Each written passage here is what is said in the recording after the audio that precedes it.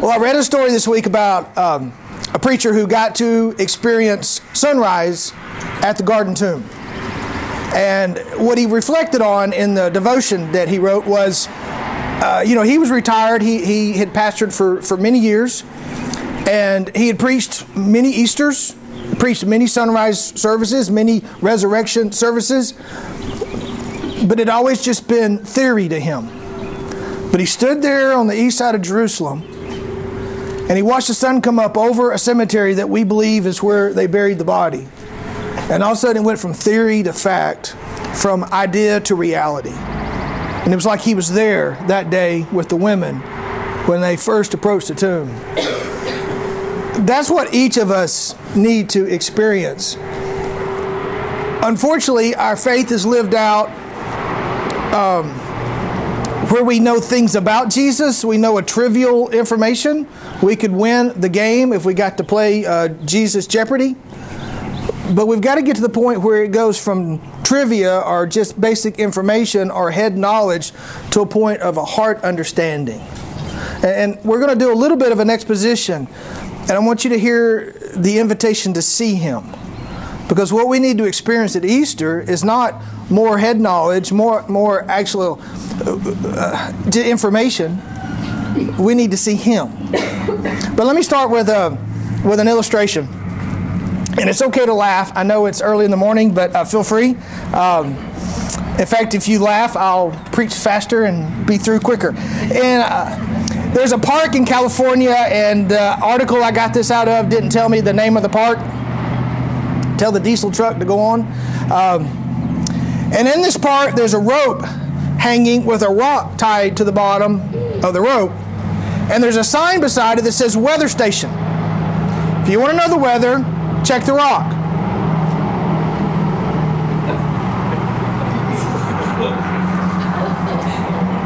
If the rock gets wet, it means it's raining.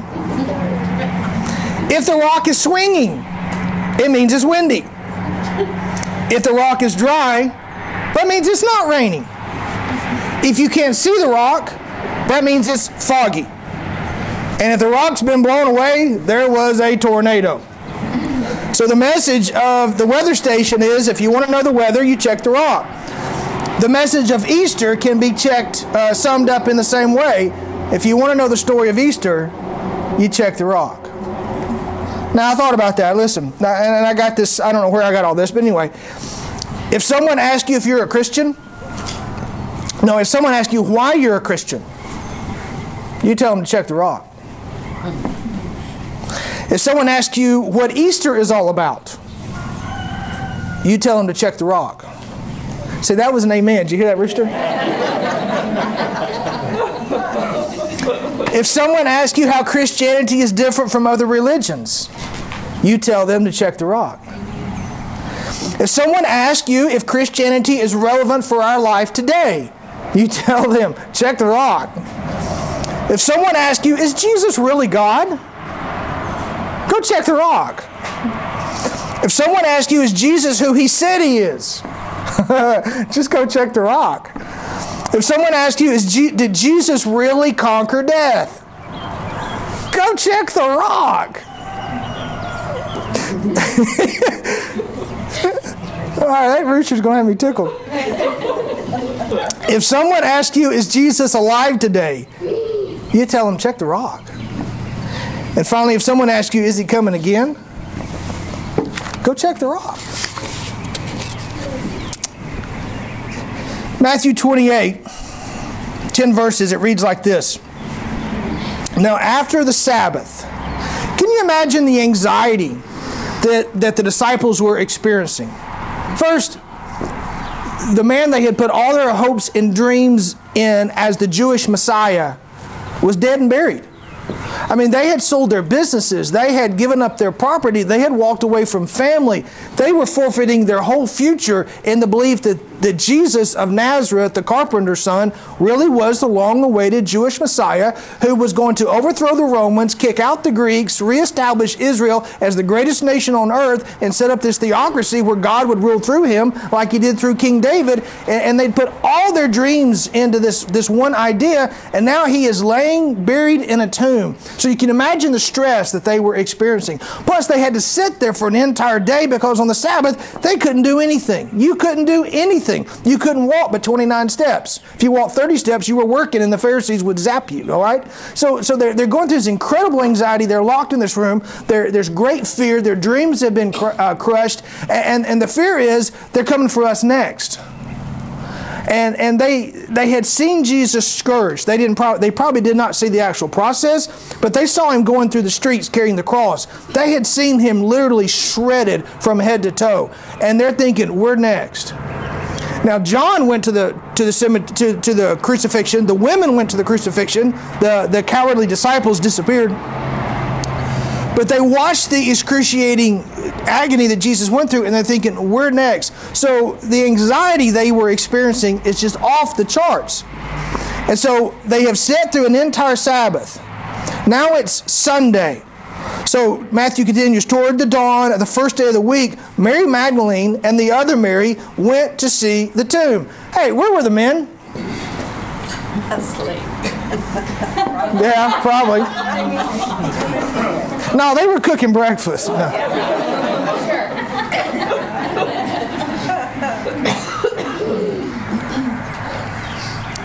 So Mary Magdalene, Matthew identifies Mary Magdalene and the other Mary. Luke identifies another group, an additional group of women. John just mentions Mary Magdalene.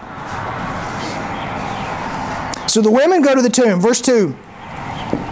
Behold, there was a great earthquake. Now, I don't know. I'm having to assume a lot because none of the four Gospels actually tell us. But the way it reads, the impression I get, and again, this is my impression, so take it with a grain of salt. My impression is the women actually got to the cemetery. They were at the tomb. And the picture in my mind that I envision, and this is just my imagination, because again, Scripture doesn't tell us, and I need to be careful here. My imagination says they made it to the tomb. They're standing there staring at those Roman guards. They're wondering, how do we approach them? We're going to need their help. We can't move the stone. The stone's been sealed. Nobody is allowed by law to touch it, but we need it moved so we can get in and finish the job because the men did the burial process, and you know the men didn't do it right. So we need to get in there and finish it, but we don't know what to do. And while the women are standing there debating among themselves how to approach the Roman soldiers to get their help in moving the stone, God takes care of it for them. There was a great earthquake. For an angel of the Lord descended from heaven and came and rolled back the stone and for good measure sat on it. It's kind of like, okay, I took care of it for you. Just wanted you to know. God has this under control. You don't have to worry about it. God has a plan. He is working out His plan. It's all going to fall into place. You were all worried. What were you going to do when you got here? God had it under control. Isn't that the way life works? We worry, we fret, we ponder, we question, we debate, we rationalize. While we're doing all that mental gymnastics, God shows up and handles it for us. So the angel shows up. Now listen to his appearance. It was like lightning, and his clothes were white as snow. This angel shows up. He radiates. He glows. He's been around the throne of God, and the glory of God had singed him like it did Moses, and he glows. He's like lightning. Can you imagine if you took, I don't know how many angels there are, Scripture doesn't tell us, but the millions of angels, if they all have this same white appearance, if they all glow with the same radiation that this one angel did. Can you imagine what heaven looks like just being illuminated by the power of the angels and their white appearance? And think about this. What does Scripture say? What lights up heaven? It's the glory of God. So you got millions of angels who radiate like lightning, and yet the glory of God supersedes everything all those angels can do together. Does that tell you how magnificent the glory of God actually is? And He's the one in charge. For his appearance is like lightning, his clothes white as snow. For fear of him, the Roman guards trembled and fell down like dead men. The angel said to the women who did not tremble and fall down like dead men. This is Women's Day. He said, do not be afraid, for I know that you seek Jesus who was crucified. Now, here's the whole ball of wax. The angel says, he is not here. He was here, but he's not here. Joseph and of Arimathea and Nicodemus put him here, but he's no longer here. He was laid here, but he ain't here any longer. You know, he was a redneck angel, okay? He is not here, for he has risen, as he said. As he said. You know, Christ repeatedly taught that he would be arrested, tried, beaten, crucified, buried, and rose. And the disciples never got it. They never got it. They never understood it. Now, part of the reason was Jewish theology taught, and I'll talk about this in the 10:30 sermon. Jewish theology taught there would be one resurrection for all people at the end of time. Jewish theology taught when you die, your body goes in the ground and it lays there for however long it takes for God to bring about the resurrection. And at the end of time, as He's ushering in eternity, He will raise everybody from the dead. But you're going to lay there until that point. So the idea that Jesus would only be dead for 3 days was just totally antithetical to anything they had ever learned in their Jewish theology classes. So that's part of it. Part of it also was the Jewish Messiah couldn't die. Their belief in Him as the Jewish Messiah precluded any belief that He could die. He was going to live forever. He was going to reign forever. The Jewish Messiah couldn't die. So every time Jesus tells them that He was going to die, it just went in one ear and out the other because it did not fit their presuppositions. Now here's my question. How often do we miss what the Word of God is actually trying to teach us because in our American Western Christianity, we have presuppositions that are not biblically accurate? You know, and we really have to be careful. We have to be really, really careful. Anyway. He is not here. He has risen. As He said, come and see the place where He lay.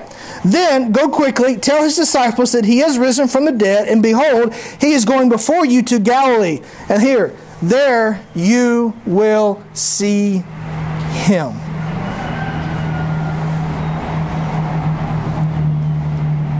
So they departed quickly from the tomb with fear and great joy and ran to tell the disciples. And behold, Jesus met them and said to them, greetings. It's like, is that all you got? You just rose from the dead and that, you know, anyway. And they came up and they took hold of His feet and they worshipped Him. Then Jesus said to them, do not be afraid. Go tell my brothers to go to Galilee and there they will see me. See me. The Apostle Paul was, before he was the Apostle Paul, was Saul of Tarsus. And as Saul of Tarsus, he did everything he could to eradicate Christianity. He had heard the teachings. He knew what we claimed to be the truth. But he completely rejected anything he had ever heard until what? He saw Him. The disciples did not get the idea of the crucifixion and the resurrection until they saw Him. Jesus' invitation to us is to see Him. See, our faith is not a blind faith, but it is a faith. We will not see Him with our physical eyes, but we can see Him with the eyes of faith. And our invitation on Easter is to see Him, to experience Him. And what we have to do is we have to be careful that our Western Christianity doesn't blind us to what God is doing around us, because what God is doing around us doesn't fit our natural Western presuppositions. If our mind is open to biblical truth, we will see biblical truth being acted in front of us, and we will see what God is doing, and we will see Him. And that experience of seeing Him will solidify the faith that we have begun to nurture. All right, let me read you a story and I'll be done. I'm going to read it because it reads better than I can tell it.